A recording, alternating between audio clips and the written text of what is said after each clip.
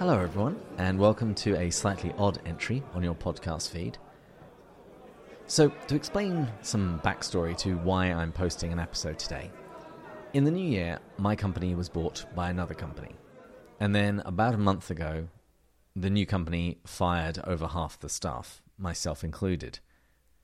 And this has meant that I've spent the last 4 weeks or so looking for a new job. And for a software engineer, that means many rounds. Most jobs have at least 4 rounds of interviews, technical tests, take-home projects, before you actually end up getting a job. So it's basically been a full-time job looking for a new job. Honestly, I think I've worked far harder this past month than I had the previous month. But it's basically meant that I've got a little bit behind on the things that I needed to do for the podcast. And while I'm pretty sure that we're going to have proper episodes coming out again this week, I wanted to make sure that I fed the feed, so to speak, that I posted something on our podcast feed today, just to make sure that you guys had something to listen to on your commutes, on your walks, and just to let you know that other episodes are coming. And so what I'm posting today is the audio of a YouTube interview, which I conducted about a month ago. So these are the Half Pint episodes, and this was an interview with Julianna Slager from Ballet 5/8. And you'll find out all of this in the interview itself, but that ballet company has adapted Till We Have Faces into a ballet. The ballet company is currently on tour. They have 2 performances left, one in Troy, Ohio on April 15th and another in Chicago on April 22nd. And my wife and I will actually be at that final Chicago performance. So if you're in the area, we'd love to see you. Come out, and if you find me afterwards or before, not during, I will almost certainly have Pints with Jack stickers and coasters to give away. One last thing before I play the interview audio. I have had 1 or 2 people in the past ask me to post the audio of the YouTube interviews. If you have any strong feelings either way, please shoot me a message and let me know. You can find us on contact@pintswithjack.com, or we have a form on the website. And with that, I hope you have a wonderful week and enjoy the interview. Cheers!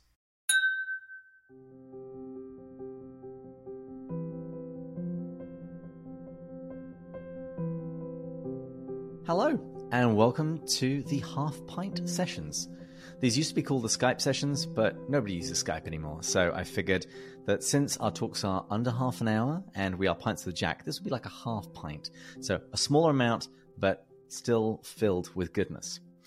And today we have back on the show a returning guest, Julianna, and I'll ask her to introduce herself. Julianna, welcome to the show. Thanks so much, David. My name's Julianna Slager, and I'm the artistic director and co-founder of Ballet 5/8, which is a ballet company that discusses themes of life and faith, and we're based out of Chicago. Wonderful. And you are here today because you guys have a new production, which is about to begin. Would you mind just talking a little bit about that? And then what we'll do is we'll wind the clock back a little bit, talk a little bit about you, ballet, C.S. Lewis, and then we'll do a little bit more of a deep dive into this new production. But first of all, what is it that you are about to release? Yeah, so right now we're working on a project called BareFace, which takes Till We Have Faces and kind of breaks it down into a physicality and breaks out a lot of the themes of the book, which I'm sure many of the listeners know also includes a lot from the 4 Loves. So there's a huge inspiration from Till We Have Faces, but also a lot of information from the 4 Loves going into this work. Mm-hmm.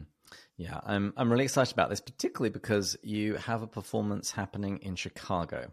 So my wife and I are currently trying to plan so we can be there, and we're taking along a couple of her cousins so they can babysit our child while we go out on the town and take in a ballet for the first time in what seems like years. Oh, that's fantastic. Well, I can't wait for that. That's going to be awesome. Well, let's wind the clock back a little bit. Would you mind just telling us a little bit about your background, your getting into ballet in the first place, and your involvement in founding Ballet 5/8? Yeah, so for me, ballet's one of those things that I kind of fell in love with from a super early age.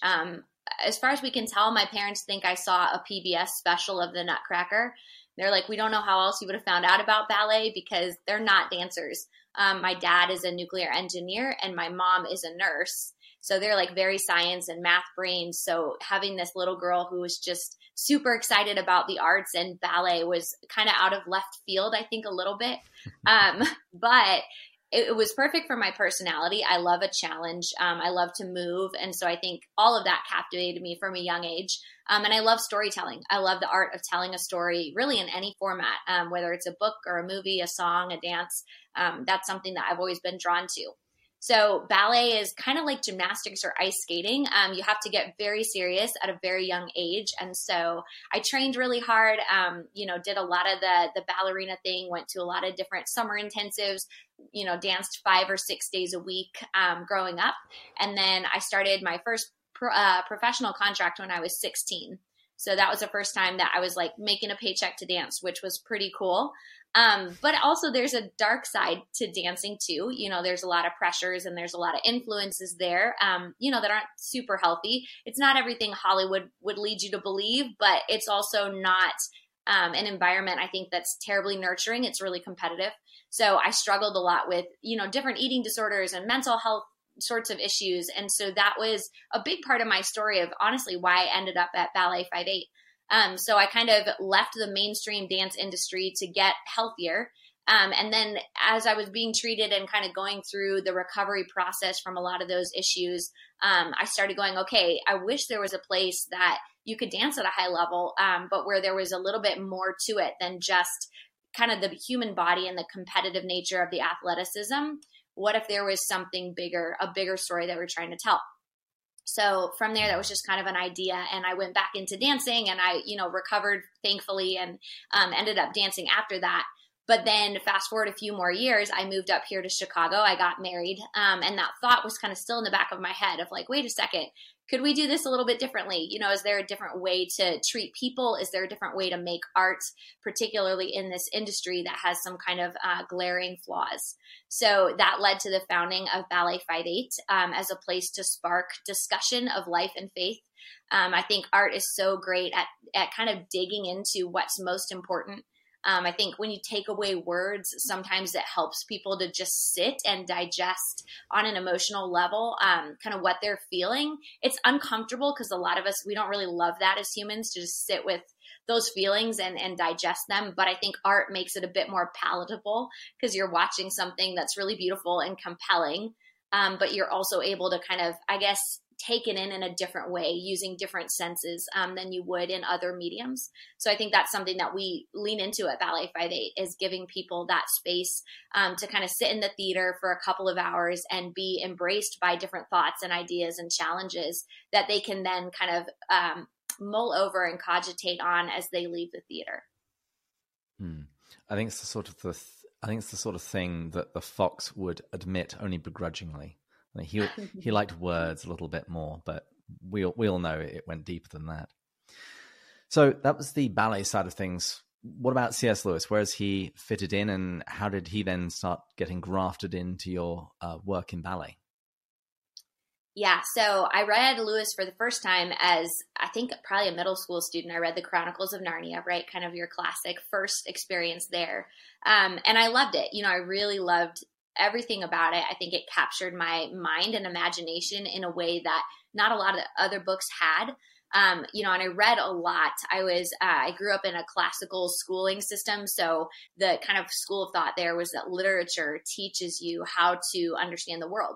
And so I've read, basically every great book that there is to read out there, everything that's a classic piece of literature, I read, and that wasn't even a choice. That was just school, right? That was just the way I was educated. I wish I would have appreciated it a little more when it was, something that was pushed upon me. But now as an adult, it's like, wow, what an experience, to read Beowulf, and to have that underpinning, right? The Iliad and the Odyssey starting all the way back there, and going through, to the present day. So anyway, I think literature is something that I've always loved and was trained to kind of love and understand. And I think Lewis, for me, always has shined a light on things that I couldn't quite put together myself. And so reading his books, every time I've read Mere Christianity or God in the Dock or, The Great Divorce, like over and over again, I go, oh my goodness, like that's exactly it. Like I've been there. I feel seen when I read Lewis. I feel like I understand the world better when I read Lewis. And so I've just been an avid fan and reader ever since. I have my little daily readings with C.S. Lewis right there next to my Bible and my journal. And so I think Lewis has been, in some kind of a way, a mentor to me almost, and the way of thinking and the way of digesting the world. I've formed my worldview a lot from reading his books and his essays. So yeah, I just really have loved him for a long time. I think dance is one of those mediums that is not really great, honestly, at telling a big story. It's very hard to capture like a lot of time and space and information in dance. But on the flip side, it's actually really easy to tell the emotional depth of a story, maybe easier than it is to do that in any other medium, because the physical side of dance gives you all that physical context, I guess, to how somebody's feeling. And when we're excited, right, it's like we have a different physicality than like when we're frustrated or depressed. And so I think in that sense, Lewis's kind of brilliant words that he creates and his word pictures translate really well into this physical language of dance. What's interesting is that this season we've been going through Out of the Silent Planet, and we have repeatedly commented on the relationship between physicality and spirituality, physicality and emotion, and the connection between the two, often harking back to Screwtape's words about the patient and his posture during prayer, making him think that it's not important, whereas the relationship between body, soul, and spirit are incredibly important. Yeah. But your interest in Lewis hasn't just been reading. You've adapted several of his works to the ballet stage. You've mentioned the Great Divorce before. You've spoken about The Four Loves. I think Meditation in a Tool Shed. Would you mind just talking a little bit about your earlier adaptations of Lewis's work, and then we'll move on to Till We Have Faces. Yeah, so I think adapting Lewis's work, the first few times I did it, I think was just very exciting, but maybe a little overwhelming because there's so much brilliance in what he has already written, and trying to capture all of that, especially when you're not using words, when you're just trying to kind of transmit an idea and an emotion, is a big daunting task. So I think the more I've done it, the more comfortable I've become with, his language and his thoughts, because in a brilliant way, Lewis tends to take a thought and build on it, right, in his other books and build on it. And so you get these recurring themes. So I've actually built up like a whole language around Lewis in terms of ballet vocabulary, and like how do we translate these thoughts and these ideas into not just dance, but also the lighting and the set design and kind of the way that we work the stage. So I think in a very interesting way, my Lewis ballets have compounded on one another to kind of create this really interesting and rich and deep world that my dancers are even familiar with. They're like, okay, when we do a Lewis adaptation, like we know here are some of the things that really work in that context that read well to the audience. And then we're able to kind of push deeper and further into that every time we adapt one of his works. Mm-hmm, mm-hmm. So let's talk specifically about Till We Have Faces. What's sort of the process that you go through taking a book and converting it into a ballet? What did you do? You've mentioned a little bit about building upon your pre-existing vocabulary. But would you mind just talking us through the whole process of taking a book to a full ballet? Yeah, so I think the first thing for me is just to read the story and take a lot of notes. I think I'm on my 13th rereading of Till We Have Faces currently.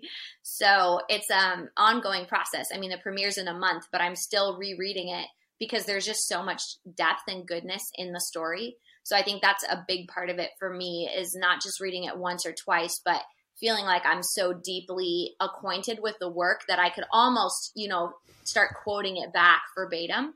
And then within that, I take copious notes on every chapter, every character, every part of the development. I've got like these long things about Trom, here's Trom, here's everything we know about Trom, from the emotional kind of part of him to the teeny tiny glimpses we get into his backstory, to even just like, what does he feel like, right? It's like he has this very foreboding physical presence. He's spoken of as like very big and strong and kind of a man's man, and, you know, taking all of those little tidbits about him and writing it down. And I do that for everybody: Orwell, Psyche, Gray Mountain God. I make sure that I have like as many of the details, the little details that I can, that, you know, sometimes when you're reading, you just pass on by it. But for this purpose, I have to kind of lock into all those elements. And then the world of Gloam itself, you know, there's a lot of sights and sounds, smells even, that are described in the book that are very key. One of them is like the wailing, the sound of crying and wailing that comes back again and again to Orwell. So that's a big theme in the show, because that kind of triggers her journey of when her mother dies as a little girl. And then that kind of opens the portal, if you will, into the journey that Orwell goes on. So there's a lot of that sort of kind of digesting, and I call it my squirrel phase, where I kind of like gather everything that I can out of the book and categorize it so that it's there in the creative process. I try to talk to a lot of people about the book. I know Andrew Lazo's been a guest of yours frequently, and you graciously shared him with us. He's actually now a co-host. Oh my goodness, that's right. Yeah, in the new season, he's a co-host. I know, I'm still listening to season 3 voraciously, as I told you, again and again, because it's been super helpful to digest. But anyway, so yeah, talking to him, Crystal and David Downing, you know, just as many people as I can that are really experts on Lewis. And I just know they have so much to offer, and kind of figuring out what they think is kind of the important bullet points, if you will. Because I think in a ballet, you obviously want to have your main points really clearly laid out. So it's like those main themes for Orwell and for Psyche and for the story itself, those have to kind of hit first, if you will, in the process. So I have to make sure that those are there and understandable. And then from there, you can build around it and add some more of the flourishes, and like, you know, kind of the fluffier sides of things can come after that. But you have to make sure the main points of the story are clear, and that those are kind of the skeleton, if you will, of putting the ballet on stage. So yeah, lots of research there. And then the dancers honestly are very helpful too.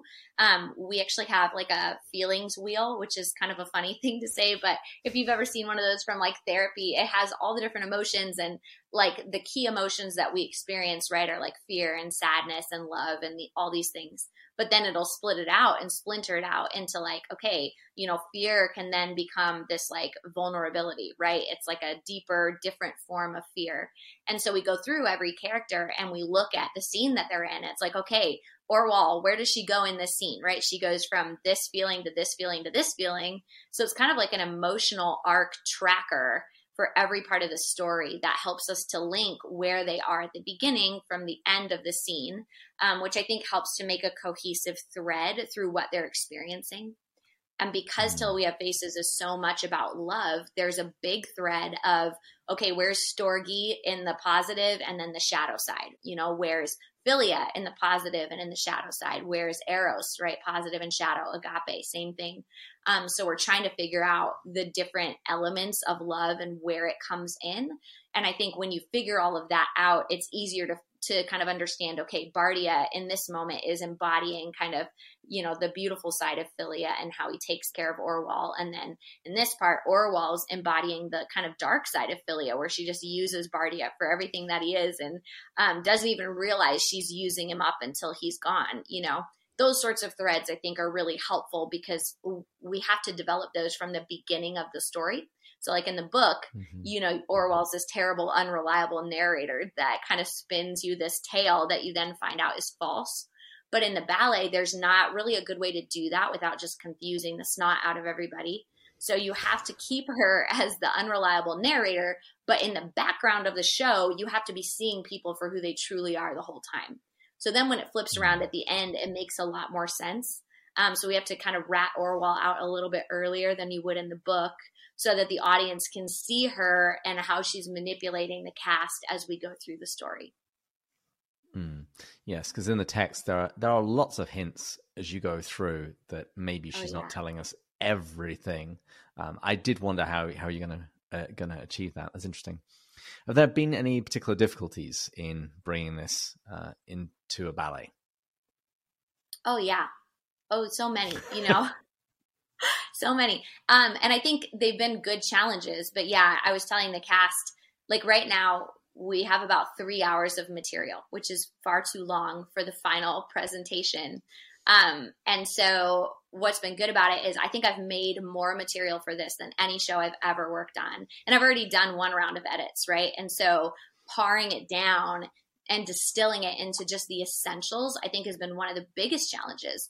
Because it's like I could hang out forever just like on Trom and the new queen and how does the new queen feel and what does this look like for her, right? But for the sake of the story, I can't stick there and tell you a ton about her. I just have to give you her bullet points so you understand Psyche a little bit better when we get, because Psyche's her daughter. So anyway, just going through all of that and making sure that I'm spending time on the important things and we're not getting like lost in the weeds a little bit of the subplots and the smaller characters, as fun as they are and as rich as we want their backstory to be. Like the main bulk of the story can't be spent on them.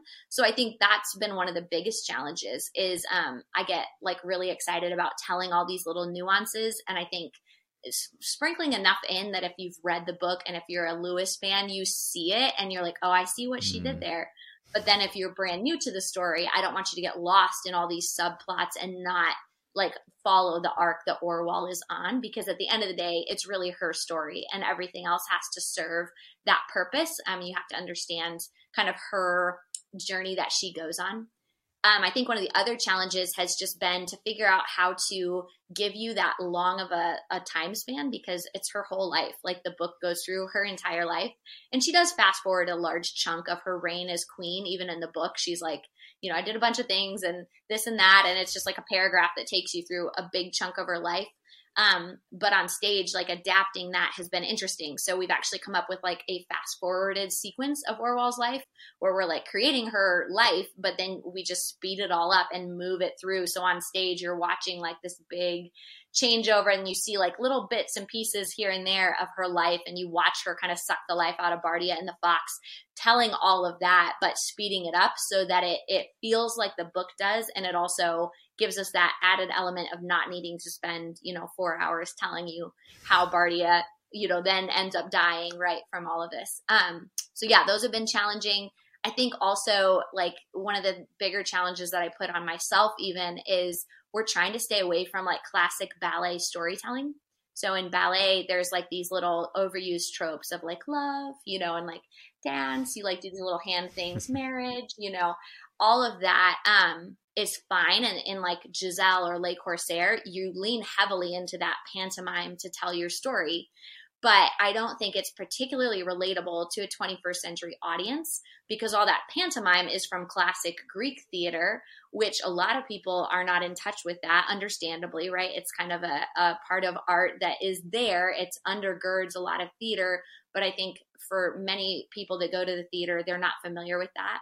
So that doesn't mean anything to them. It just looks like you're waving your arms around. So trying to tell the story while ditching some of those classic ballet idioms has been a really fun challenge. But I'll be honest, like there's a couple scenes like Psyche and Orwell in the mountain. In rehearsal today, we're going into take 10. This will be the 10th time that we've re-choreographed that scene, which is great, and I love it. I love the challenge of like, okay, that was close, but not it. We got to keep going. We got to strike this. We got to do this better, But yeah, it's very much like writing a novel and like the drafts and the editing process and, distilling it down. It does feel like writing a book just in people instead of pages. Well, you've spoken a good deal about the choreography. What about the other elements of the production, lighting and scening, etc.? Yeah, so the lighting, I love lighting design. I love how interesting, you can make things when you have the light kind of set to tell the story as well. So one cool thing is that Orwell is covered in this light that's called gaslight green, which is just comical considering how much she gaslights the reader in the book. But yeah, so she kind of has with like envy. Exactly. Yeah. And it's just this pale green, but it kind of makes her look rather sickly and tallow, which helps because the dancer playing her, Orwell's not supposed to be very beautiful. All the dancers are beautiful in Ballet 5/8. We don't have any ugly people to cast. So it kind of helps on that too. It makes her look a little bit more foreboding and a little bit sick and creepy, which is good. So that's one lighting element we're pulling in. And then we've got really cool things like we've created this whole world of the mines, which I think is probably one of my biggest adaptations from the book. The mines are kind of talked about as this place you get sent as a punishment. But the way that we're painting the city of Glome is we've actually made the entire village in the mines. So the villagers are all miners in our version of the story, which was a cool way to adapt and condense a lot of the material. And just a fun way for the audience to experience Trom and his family kind of live on the castle above the people, and everybody else lives below them down in the dirt. So we've used a lot of interesting lighting elements to create these shafts of light all over the stage where it looks like you're down in this dark mine. And then that's where the plague happens in the book, is in the mine. And so there's lots of really cool staging elements, I think, that bring it to life. We also have this fascinating design where we have big set pieces that revolve, and on different sides you can see different things. So one scene that is really, really cool is there's one side that's Psyche's palace, and then the other side is just grass and trees. And so I'm sure you know where I'm going with this, but we can rotate it. And so when Psyche is talking to the audience, it looks like she's on a palace, but we rotate it back, and then we've staged it so Orwell only sees it when it's the foliage side. So then the audience is seeing it and they understand what Psyche's talking about, but Orwell doesn't. And so that's been a really cool device, and it makes it easy to tell that part of the story that would be really hard to do with just the dance. And then the last thing I'll talk about is the projections. So there's a lot of projections. So I think it reads a bit like a movie at times because the mirror in the pillar room is all pre-recorded. And so whenever Orwell's looking into that mirror, it's actually projected. So she'll look upstage, she'll be back to the audience, but then she'll see the mirror there, and then the audience will be able to see that. So that's a really cool storytelling device that we bring back over and over again to kind of reveal Orwell's inner conflict. Love it. I love it. It's funny, when you were talking about the mines, it just popped into my head. I never thought of it before, that for Trom, it was seen as a path to death. But Orwell actually reforms it and makes it a means of redemption for people when they are punished. The mines are actually the very means by which they regain their liberty. That they descend like Orwell does, but they ultimately come back up again. I'll have to message Andrew that so he can put it in his book and not credit me. Because that's what he usually does. I love it. Yeah, no, for sure. That's one of Orwell's, one of her good things that she does is the mines. So anyway, it's interesting. That's one of her big bright points and all the weird stuff she does. Well, this has been great. So recap, when are you presenting this ballet? Where's it going to be? What are the details that people need to know? And also, how do they get tickets? Yeah, great question. So our tour starts on March 11th. We're going to be in Canton, Michigan, which is just outside Detroit. And then we'll be in Atlanta, Georgia on March 24th. We'll be in Troy, Ohio, which is near Dayton, on April 15th. And we'll be here in Chicago on April 22nd. And you can get tickets for all of the shows at ballet58.org. And yeah, there's a lot of really cool promotions going on right now for tickets. So if you jump on there, you sign up for our email list, you can even get some discount codes and make sure you bring your friends with you. Wonderful stuff. And if my wife and I manage to get suitably organized and have a babysitter, I might have some Pints with Jack stickers and coasters. So if you see me in the audience, come and tap on my shoulder and you'll get some free stuff. Oh, I love that. Yeah, I hope we're able to make all that happen. That would be great. Is there anything else you want to say before we wrap up? No, I think that's all on my end. Thanks so much, David. I appreciate it. You're very welcome. Well, viewers, join us again next time when we'll continue going further up and further in. Cheers.